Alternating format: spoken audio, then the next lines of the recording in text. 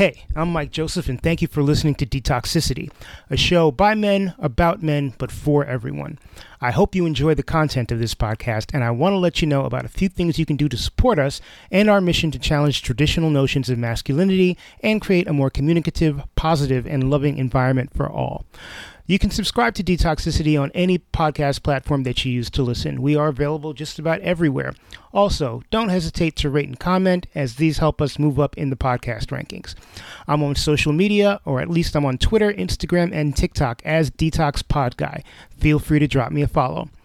Now I have a Patreon page, yay! And Patreon gives you the opportunity to get cool merch and exclusive episodes of this podcast in exchange for subscribing. Go to patreon.com/detoxicitypod to find out more. Finally, I'd love to hear from you. Whether you found an episode of the podcast particularly enjoyable or enlightening, or you know someone who'd be a great guest, or you'd like to offer constructive criticism, or if you yourself would like to be on the podcast, hit me up. Reach out to me at one of the aforementioned social media channels, or if you're old school like I am, drop me an email, detoxpod@gmail.com. Thank you for listening, and take care.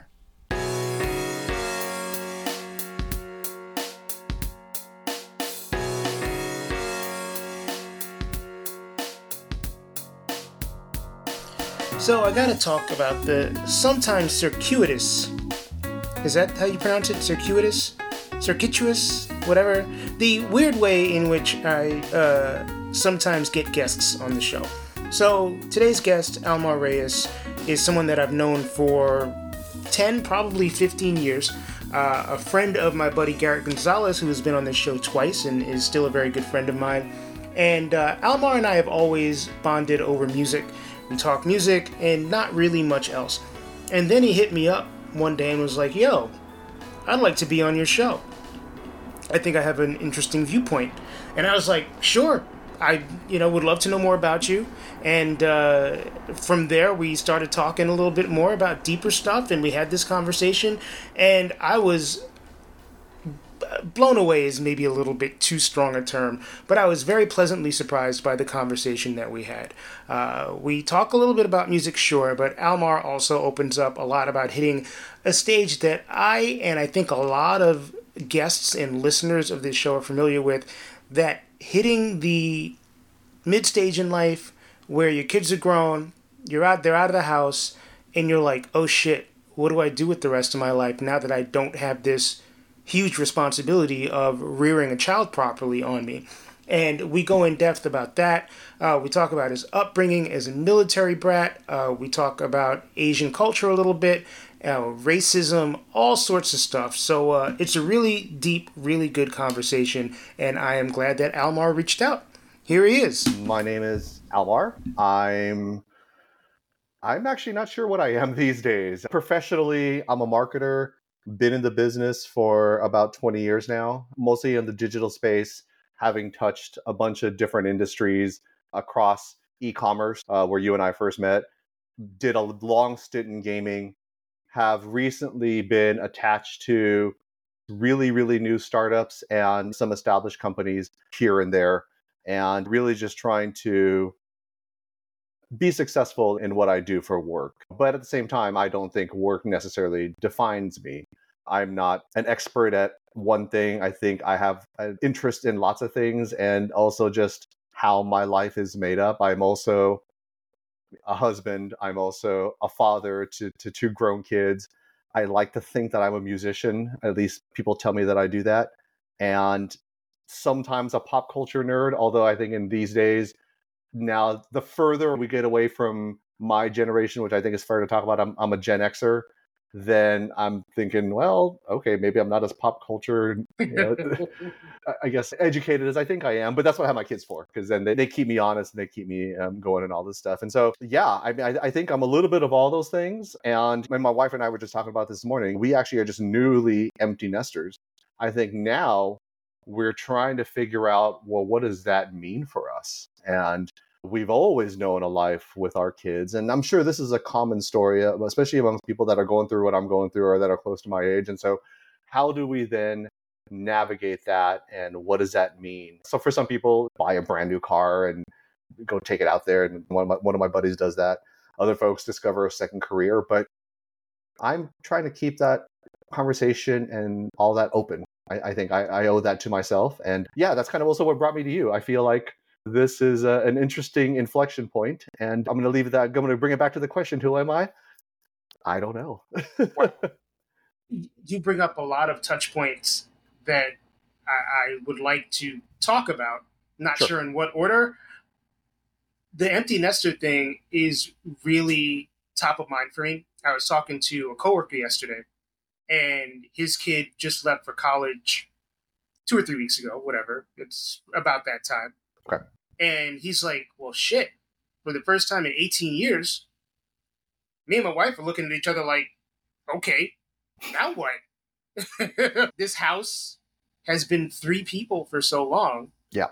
And now it's 2 people. And I'm not a parent, so I don't know how often this conversation comes up in the general discourse. I'm not sure that it's talked about enough. What do couples do? What do parents do when the thing that they've been responsible for, the thing that's united them, but also this thing that's just been in their presence for so long is now no longer there? It's somewhere else living its own life. Yeah. I mean, the thing is, we'll always be parents, right? I mean, that won't change. And for us that are parents, I think a lot of us feel that way.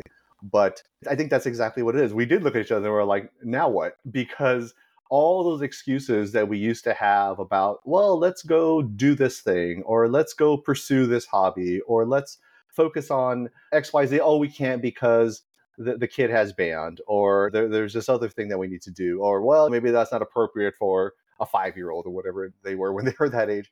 Now we don't have a lot of excuses.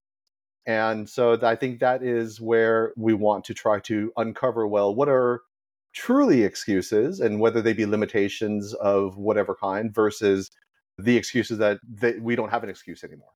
Right. And so how do we then unlock all that and, just figure out what can we do, or how do I take off what those limitations used to be in my head? Do you have any ideas yet of what the empty nest future looks like for you, or are you still just in the shock phase? I think we're still in the shock phase. It's coming down a little bit, and we're looking at minor, in retrospect, kind of dumb things like how to cook for less people, that kind of thing.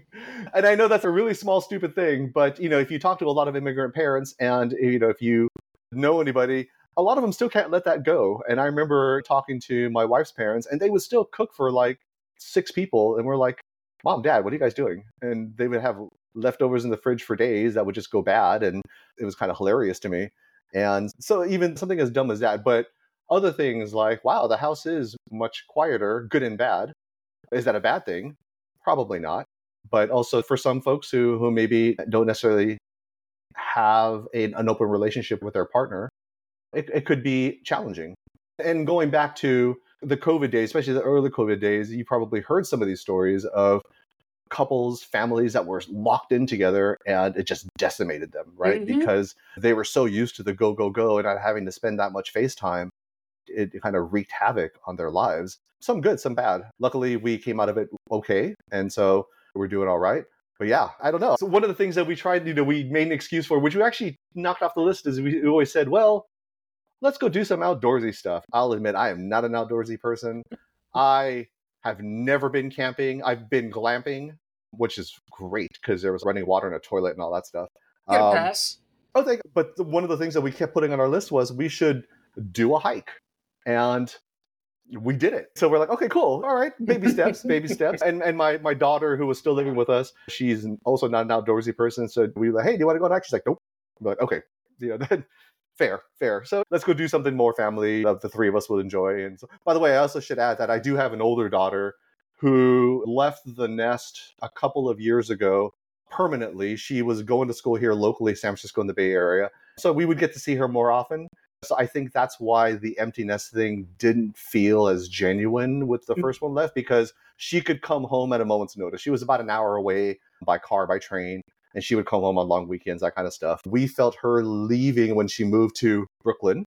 Yeah, a couple of years ago now, or a little over a year ago now. And so then almost immediately 6 months out, or about a year later, then the younger one leaves. So now that's why this empty nest feeling has been accelerated, just to give some context. Right on. And along with the empty nest conversation, I feel like inevitably comes the conversation about aging because your kids Yeah. are grown and we're all aging, right? Yeah. But you and I are probably in the general same age range. And it is a really interesting period in culture to be a Gen Xer, to be middle aged. Yeah. I feel like when I was in my late teens and early 20s, mid 20s, people who were 20 years older than me, we still had some cultural touch points that were the same. Mm-hmm. Now I'm looking at myself in my mid 40s and talking to people who are in their 20s, and it's like, I don't understand what the hell you're talking about. There's definitely a gap because the generation or two generations after us were raised in such a completely different cultural environment mm-hmm. than we were, thanks to technology and social media and phones. And I'm just wondering like how and also you're here and you got your snapback and your t-shirt. And when I was a younger dude, mid 40s didn't look like us. We actually talk about this a lot for the disconnection with the younger generation. And there are definitely some parts where I do feel like, I don't know what that is. Like I just recently, this is going to age me, but it's fine because I think we're supposed to talk about this stuff. But someone talked about having Riz and I was like, what is that? And so I don't know if you've heard that before. Was that a social media conversation that you had? I don't know if I had it per se, but we had it with my youngest, and that's how it came up because we were at dinner, and my friend's daughter talked about, oh yeah, this dude was trying to riz me up, and I was like, okay, what does that mean? I'm not going to pretend. And so again, short for charisma. Yes. It is the way somebody is able to, essentially for our generation, spit game. Yeah. So that's how I had to translate it for my friend. I was like, oh yeah, they were trying to speak game, and they're like, aha, okay, got it. It's coming back to me now. A friend of mine in our general age range had a similar conversation not too long ago. And I was like, the only Riz that I know is in New Edition. So exactly. Yeah. But I think maybe it's my kids thing, but we tend to at least try to meet each other where we're supposed to be. So they'll clue me in on some of the lingo, on some of the thinking, especially my younger one, very Gen Z. So she will say that, oh, that's not what a Gen Z would do. This is how a Gen Z would respond. Yeah, I know.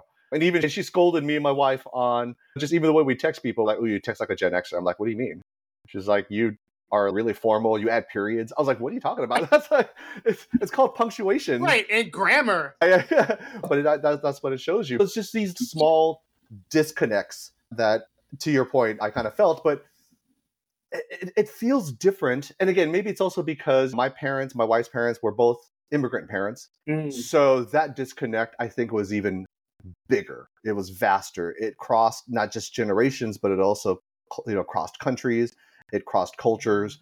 And so it was just a little bit different. Now, on the flip side, and I want to know what you think about this. This tips into the music side of the house. My kids are so attuned with music, way more than I ever was. And I think that's actually a good sign of what the internet has provided. And I'm going to give an example of how that felt. So, like, if I were to ask them to look back on a song 20 years ago and think about that's what, like 2003, what was out at that time? Early Kanye. I'm trying to think of some of the music I was listening to, even like Amy Winehouse, because that was like around 2005, 2004. Right. But they know all the words. They're really familiar. They hear it all the time. It resonates with them. And yes, they know it's old, and they do call it people music for the most part, but they get it. And if you think about our generation, and if you think about, let's say, 70s and 80s, and you go back 20 years, I didn't have that same relationship with the music that was coming out in the 60s and 50s.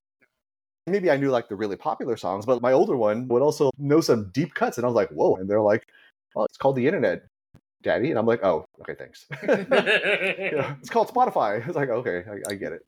So yeah, I don't know if you've kind of felt the same thing. What do you think? I feel like technology has closed that gap a little bit. Yeah, I mean, I haven't thought about that very much, but you're right, where there are a lot of kids now who you could throw on Fleetwood Mac and they'll be like, yeah, I know this song. This song is 50 years old. Whereas when I was 25, or even in 2003, I guess I was 27 in 2003, If you had played me a song from 1953, I'd have been like, what? Get this old shit out my face. Right, Like, right. I would have no cultural context to it. So I think technology is a huge part of it, but also people are living longer, artists' careers are lasting longer. And I think there's a combination, a tie between nostalgia and technology that keeps this stuff in the forefront because it's always somebody's birthday, somebody's anniversary, a record came out on this day. That stuff is kind of foregrounded. Yeah.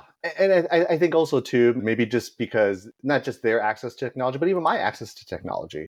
If you think about if you wanted to play that Beatles record because you had that song in your head that came out in the 60s, how would you even access that back in the 80s? Right? You just don't. You wait for it to play in the radio. Or you take your ass to the record store and Right, and try to spend find $10 it. on it. Yeah, Now it's like you do a Google search. You don't even have to pay for anything, and you'll find it. I mean, It's right it's there. there. It's right It's right there. there. Yeah. No, it's really interesting.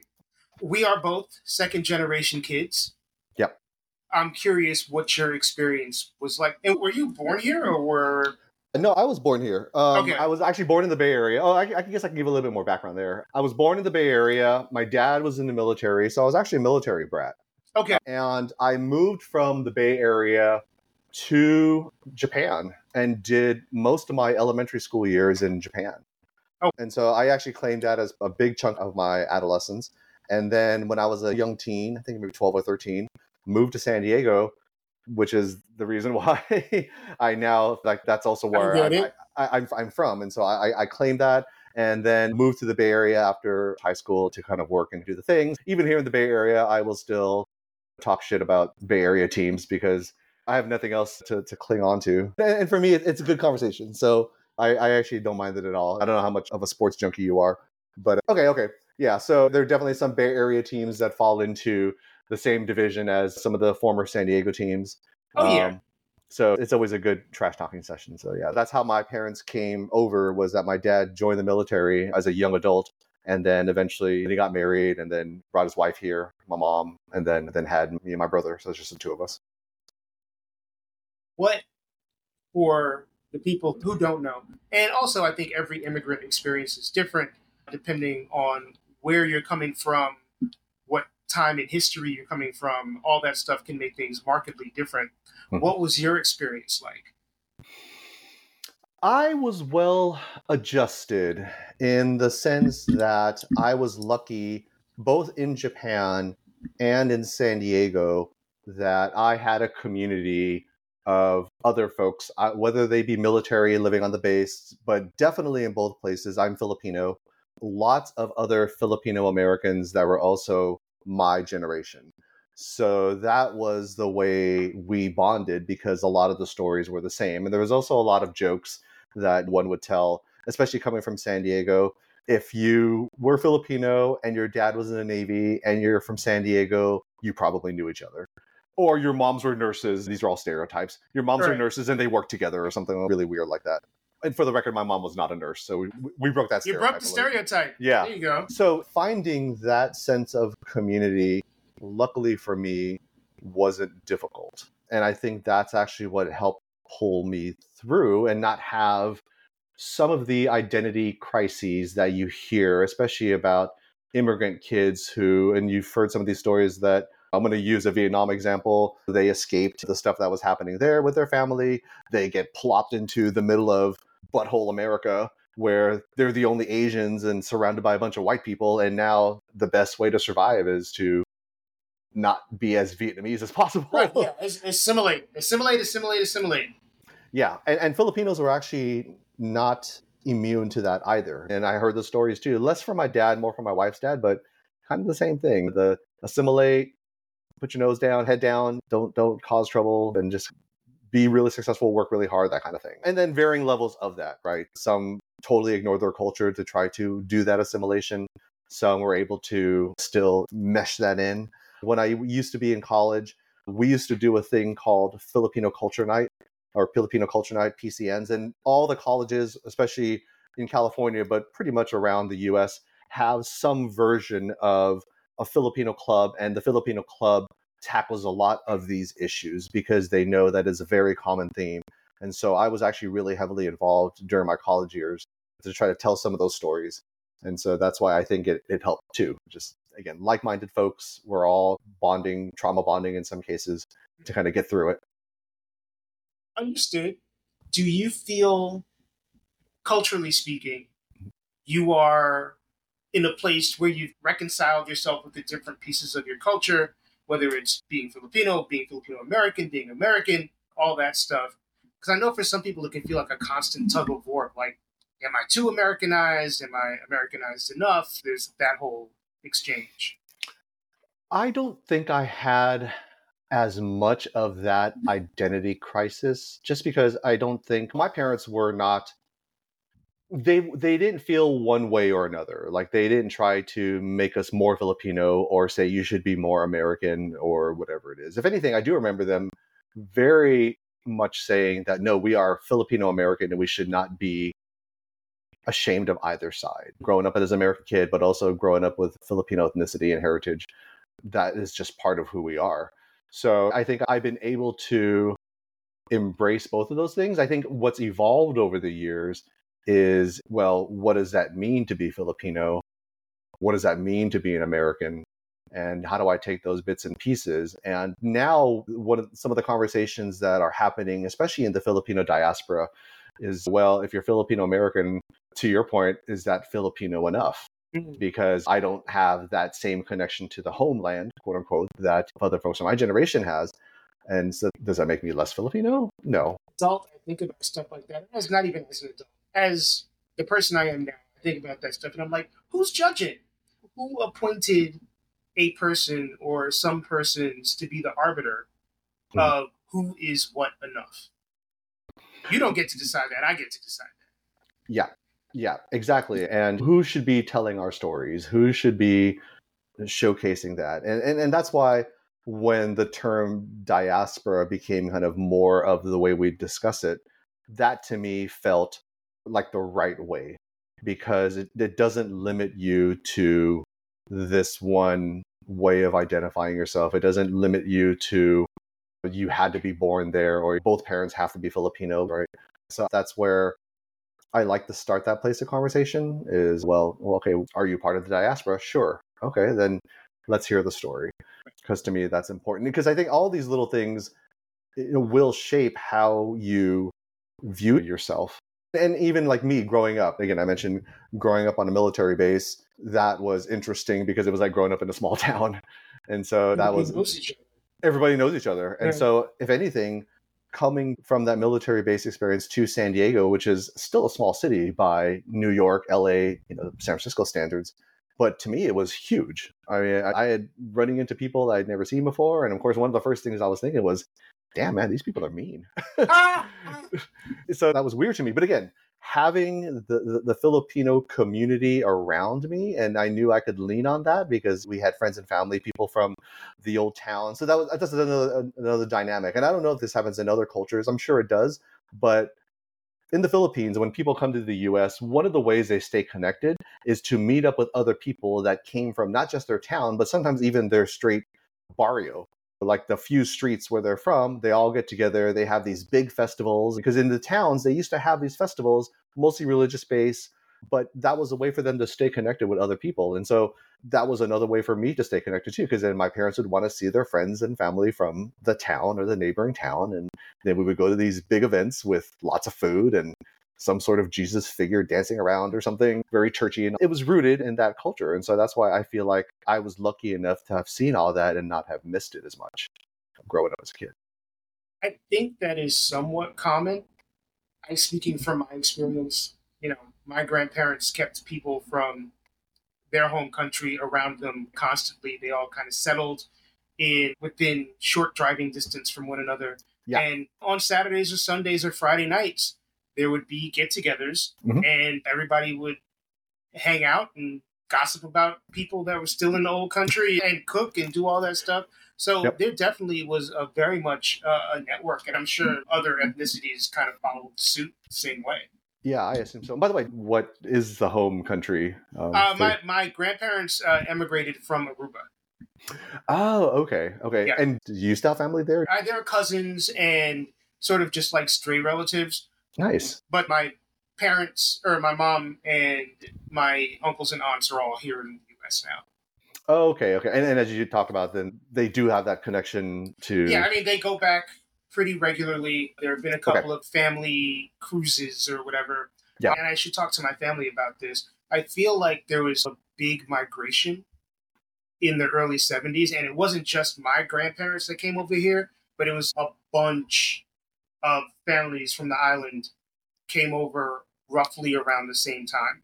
Because it felt like all of the older people were my grandparents' age, and then all of the younger people were my aunts and uncles' age. So they all had families around the same time and then emigrated here at the same time as well. Just out of curiosity, what was the impetus? No, and I should ask. I should find that out. Okay, because then again, being part of the Filipino and the diaspora and all that, there's different reasons why lots of Filipinos left. Mostly it's economic, because opportunities and better jobs and things that pay well just did not exist, continue to not exist in the Philippines, which is why you see lots of folks kind of moving on. And then, of course, there were just these periods in history where countries, especially the US, also were poaching. So that's the reason why there's a lot of Filipino nurses, because there was a period in time where the US was poaching nurses from the Philippines and giving them very attractive packages to come to the US to work because there was a shortage. Interesting. Yeah. My assumption is also that it was economic. Okay. I think it was just, we want a better life for us. We want a better life for our kids. Yep. So let's gather up the troops and come over. But yeah, I should make some phone calls and ask those questions. And I'm curious myself, just like, what is my family history? Because we don't talk about it very much. And people are dying off. So, yeah, it'd be a good time to have that conversation. Thank you for putting that in my head. Oh, no, you're welcome. And then actually, I will recommend that, because one of the questions that we always get now, and especially as you talk about people dying off, and my grandmother, was living here in the Bay Area, and she passed away like 10 years ago, so it's been a while. But we used to ask a lot of questions about, going back generations, who's this, and some of the stories and things. And now, as that generation is slowly starting to move into the next life, we don't know some of these names and people and all that stuff. And trying to build out a family tree is tougher, because now I'm relying on aunts or people that are close to my mom's age who are also getting old, but they remember less because they can only go back so far. Yeah. So thank you for planting that seed. With 2 grown kids who are now out of the house, can you now look at your children as adults and say that you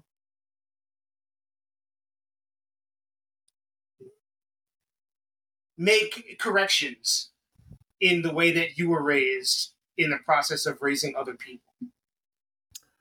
I would like to say I try to.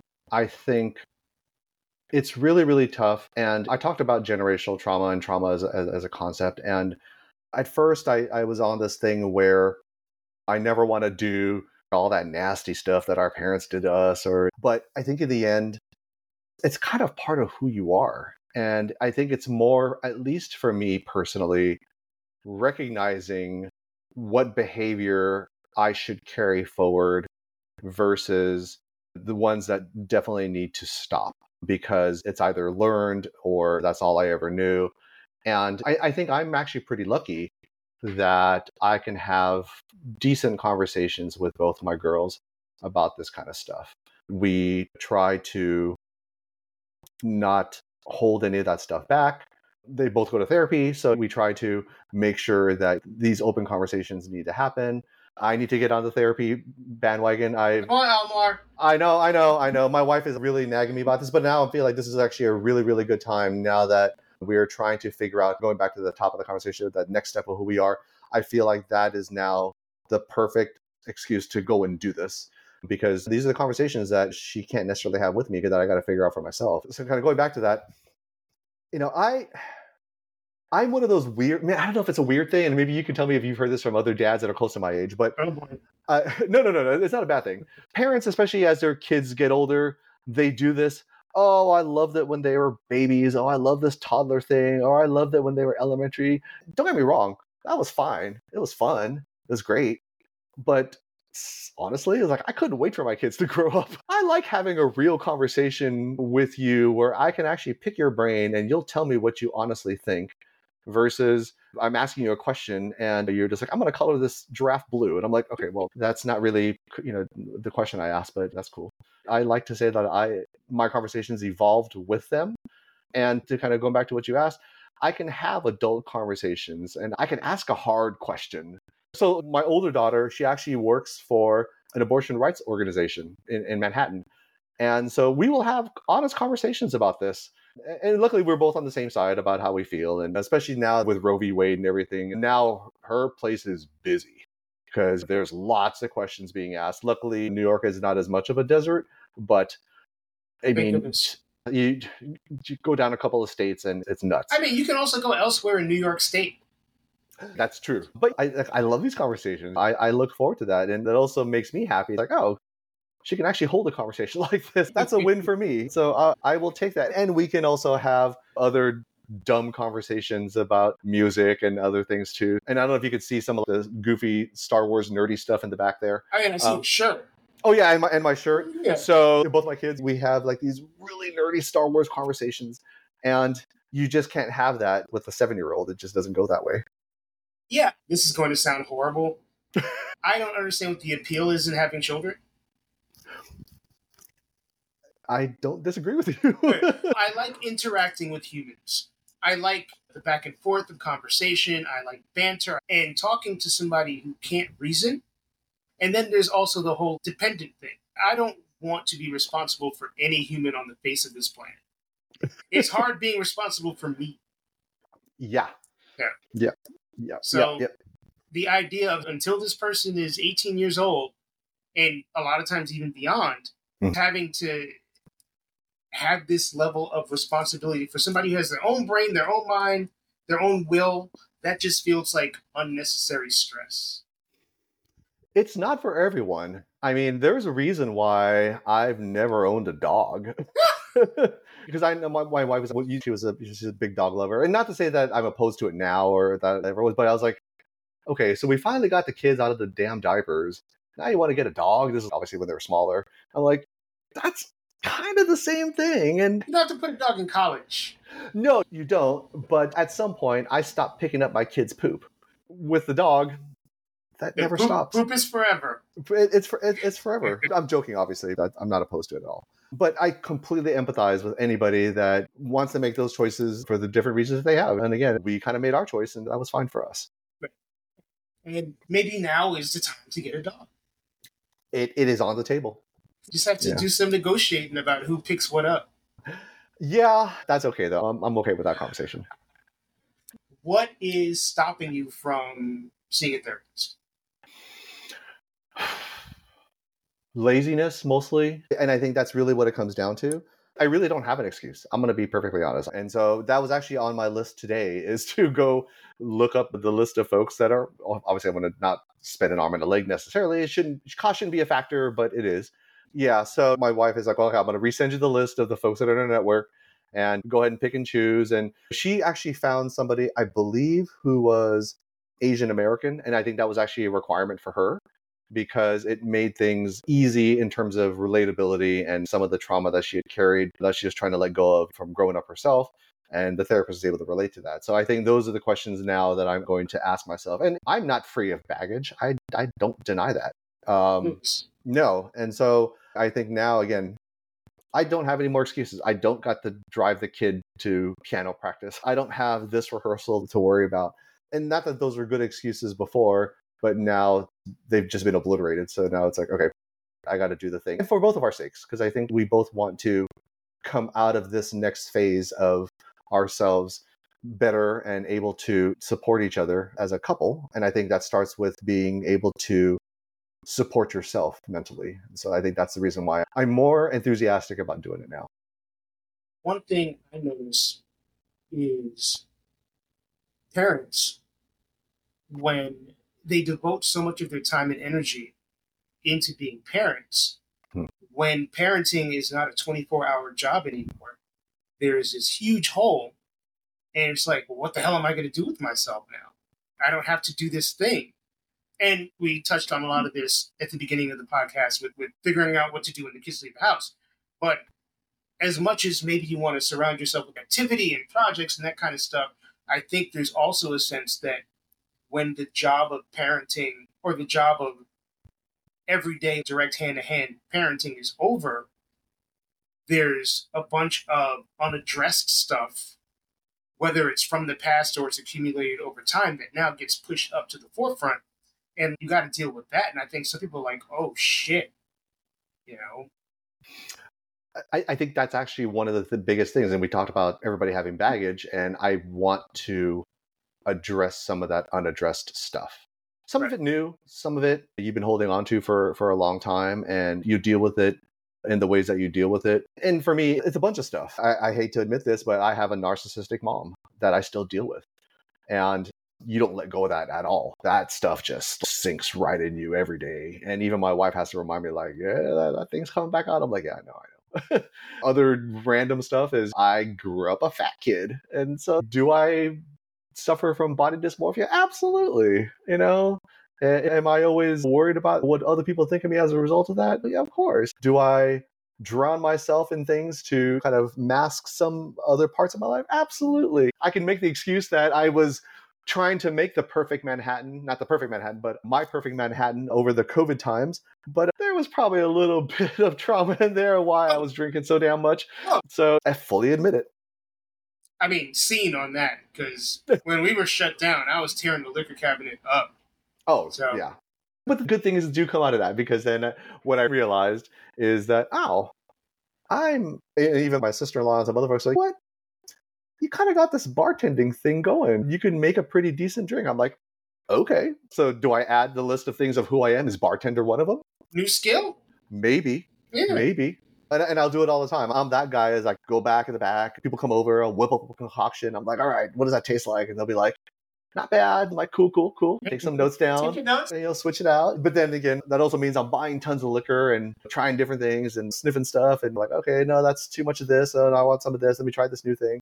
But yeah, I think, again, all of this stuff is on the table for me to kind of figure out who I am. And I think that is at least my theme coming into the rest of this year. And that's why career-wise, I'm trying to figure that part out. If you want to call this a proper midlife crisis, maybe that's what this is. Right. But I don't think I want to call it a crisis, because I don't feel like the world is falling apart. It's more like an evolution. I love that. So many people think about this time when you're around our age and things change and your roles change, whether it's as a parent or as a spouse or just as a human being. And I say this for me, I don't know if this is the case for you.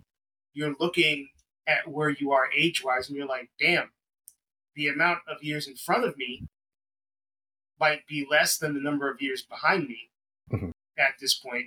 It's like, okay, now what do I do to make the time that I have left meaningful?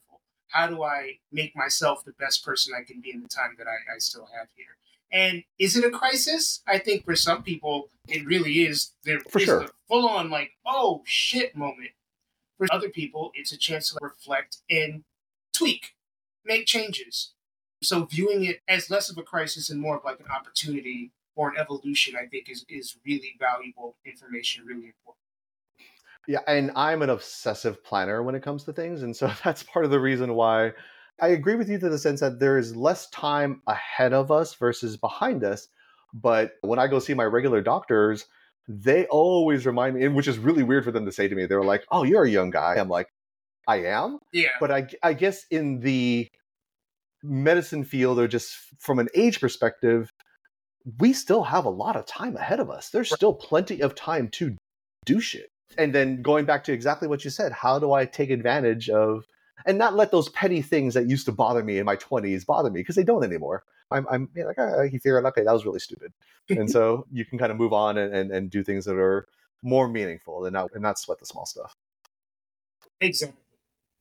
So you and I connected initially through our friend Gary. Yeah. Who's a wonderful shout out to Gigi. Got to say a shout out. He's been on the show twice. And we connected really through music. Mm-hmm. We talked a lot about music. And there's a point in time when I was like, does every Filipino or Asian dude in the Bay Area like R&B music? Because me, you, and Garrett have very similar musical tastes. Yeah. And you've actually put me on to a couple of people, and I can't say specifically who they are because I don't remember. But I've definitely gotten some recommendations from you and been like, yo, this shit is dope.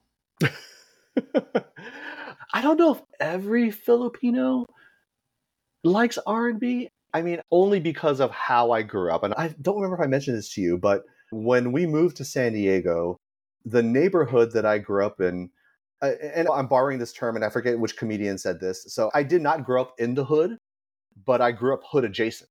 Yep. That's my high school at the time. It's mostly Filipino now because I guess they all moved in and took over. But when I grew up at the time, it was a predominantly black high school. It was mostly black, some Mexican, and then everybody else. And then maybe like a smidge of white people. And I don't know if that was part of the influence or it also could just be that was just what resonated with me. But it does also kind of link to the past because I'm pretty sure you heard the stereotype that all Filipinos sing karaoke. I feel like that's a general Asian stereotype as opposed to a Filipino stereotype. Okay, fair. Yes. Okay, it's very Asian, but particularly Filipinos. We see them all the time. You see Manny Pacquiao singing karaoke, whatever. Anyway, so I don't know if that's also part of it too, because a lot of the songs that are very singable tend to fall into the R&B world. So that could be it as well. Again, it just resonates with me. And I think when, Garrett and I first met, that was the one thing we talked about a lot. And I think that's how we pulled you into the conversation is, hey, yo, you got to get it with my boy Mike. He knows his stuff and he works in the industry. I'm like, oh, okay. And so I think that was the initial thread that connected all of us. Yeah. You mentioned in the notes that your parents or your mom at least might have had a little bit of an issue with the racial makeup of the neighborhood that you grew up in at the time. And it's a weird discussion, right? Because minorities can obviously be prejudiced. I think minorities often are prejudiced. It is a really interesting thing to look at, and it bothers me a lot, right? Because it's like, if you're a minority, why would you be racist against Black people, racist against Asian people, homophobic, anti-Semitic, all that stuff? We're all struggling, right? But even the other day, I was leaving the 7-Eleven, and the dude behind the counter was really almost confrontational towards me. And then a white lady walked up, and he was like, "Oh, hi, miss, how are you today?" And I was like, "Oh, it's like that." Mm-hmm. And so you notice these things, and it's so hard to unpack why, or maybe it isn't hard to unpack, why minorities are prejudiced towards or hold racist attitudes towards other minority groups. I can't speak necessarily for other ethnic groups, but for Filipinos, and I think this has been discussed, it's been written about, professors do talk about this, it's rooted in colonialism for Filipinos. And so when the Spanish came in, they ruled the Philippines for hundreds of years, that kind of stuff. And of course, then people think about Spanish, they always think about these brown people. No. These Spanish were these blonde-haired... Oh, like Castilian Spanish people? Yeah. Like, they're basically white. And so, unfortunately, if you think about hundreds of years of colonization and oppression, and how do you keep a people down? By telling the indigenous groups that they're lesser than these white folk, and just imagine, or lighter skinned or different folks, and how do you keep them in control? By making sure that, we're here to save you, we're the good folks, and these other darker people here, make sure they don't get in your way to be good color people.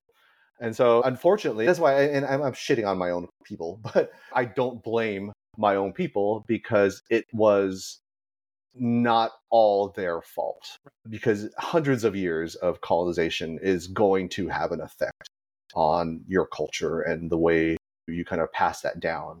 And so I think luckily there's a lot of us now, and especially generations removed from the Philippines, that are able to at least try and recognize this, try and reconcile what we can. And then that's why, going back to the discussion of the diaspora, then understand what's out there and have those hard conversations, so that way we don't pass that down. Because if you think about it, was probably passed down to my parents from their parents before. And that's the reason why they have that attitude. But yeah, I mean, that was something that I struggled with a lot, especially going to a black high school where it was like, it's fine. And on the flip side, I remember I was a late bloomer, didn't do a lot of dating in high school. I was too focused on yearbook and all these little nerdy things that I wanted to do. Editor for 2 years, by the way, so I got to put that out there. Hey, Team Yearbook. Yeah, there you go. It's a team yearbook. Yearbook also? Oh, yes. There you go. There you go. The amount of work that went into this thing. So, yes. Yeah, easy to focus. And so the conversations about me not having a girlfriend or doing some of these other things would come up. And I remember this distinctly. One of the conversations was, we don't care who you date. Just make sure they're not black. And I was like, oh my God, like that's gnarly. And the way my mom talked about it was, well, because your grandma would get mad. And I was like, nice way to throw somebody else under the bus. Right. So I was like, oh, those conversations were gnarly. I was like, oh my God. So yeah, anyways, that's a small example of, and I think maybe that's also the reason why I then lean more towards, okay, well, you don't like black people? I'm going to play more black music. How about that? Yeah, exactly. I hope that she is softened with age. Absolutely not. So, unfortunately, no. And this is something that we talk about as a family. And I hate to bring in politics here, but I'm going to bring a little bit. They talk about Trump and how, oh, maybe he's going to soften with age. Has he? Absolutely not. Absolutely not. He's hardened with age. I feel like that's my mom, too. And everybody's just like, I guess we'll just deal with it. And this is what therapy's for. Yeah, you can't save everybody. No, and I think that's also a realization, too. We can save ourselves. So let's focus on that. The best bet is always to save yourself. I agree. Yeah. Was there anything else that you specifically wanted to talk about during this particular conversation? No, at least nothing off the top of my head. I guess maybe, if you don't mind, some personal questions. Okay, how did you fall into this? Or what was the impetus to start this particular podcast? And what were you hoping to share in these conversations with folks that tune in? Only because I want to make sure that, again, I hate to always put it back on myself. I'm like, oh, am I giving Mike the stuff he needs? Am I just rambling about that? You have 100% given me what I need. Okay. So I was part of a men's group here in New York City.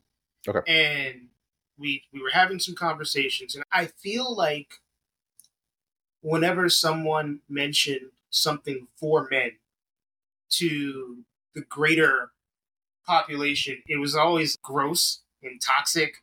And it just was this hunter-gatherer, alpha male bullshit. And I was like, the dudes that I know that have conversations, they're not about this life. They're trying to learn more about themselves. They're trying to be more vulnerable.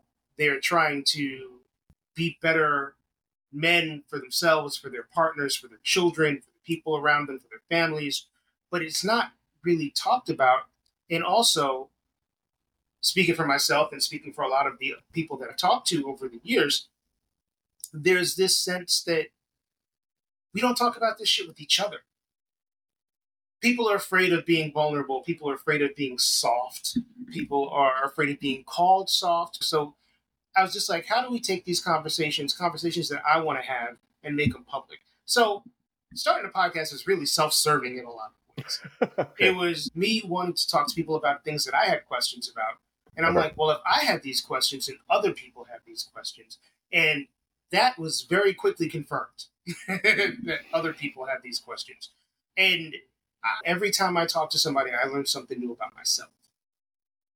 Oh, okay. I like that, actually. I don't know if I ever looked at it that way. And I think maybe because of the way I grew up, because you talked about being male and toxicity and kind of that thing.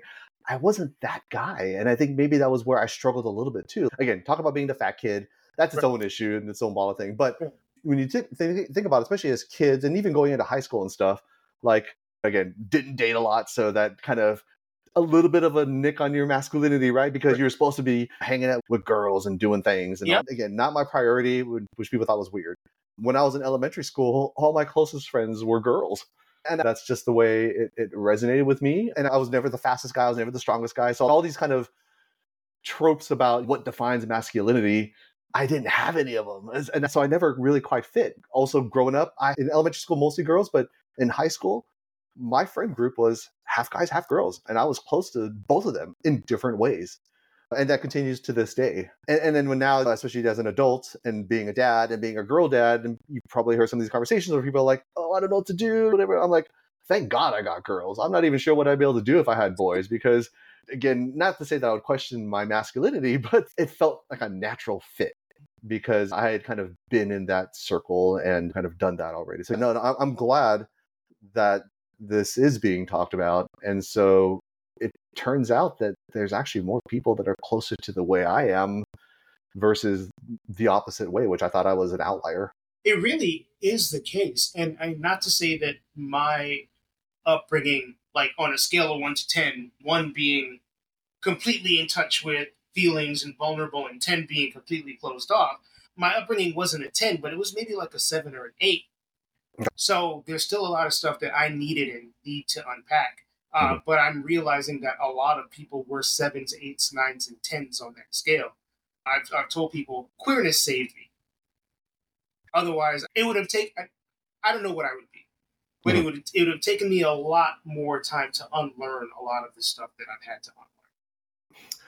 I can resonate with that. And I think that's also funny to me too, because when I first moved to the Bay Area, and I forget if I put this on the questionnaire or not, again, brand new here, and my wife and kid hadn't followed me yet. And so I was kind of alone on an island. I had some friends, not a lot of friends, but one of my best friends, who I was one of the first people that he came out to when we were in college, he was already here in the Bay Area, and he was like, yo, you could just hang out with me and my friends. And it was the best. Again, I was the opposite. I was the straight guy among the queers. And so like, I was being actually like, who's this guy? Like, what's his agenda? What's he trying to do? And eventually I was welcomed in, but once we figured it out, it was natural. I had no issues. And if anything, it felt like I didn't have to pretend I'm like this macho dude or whatever.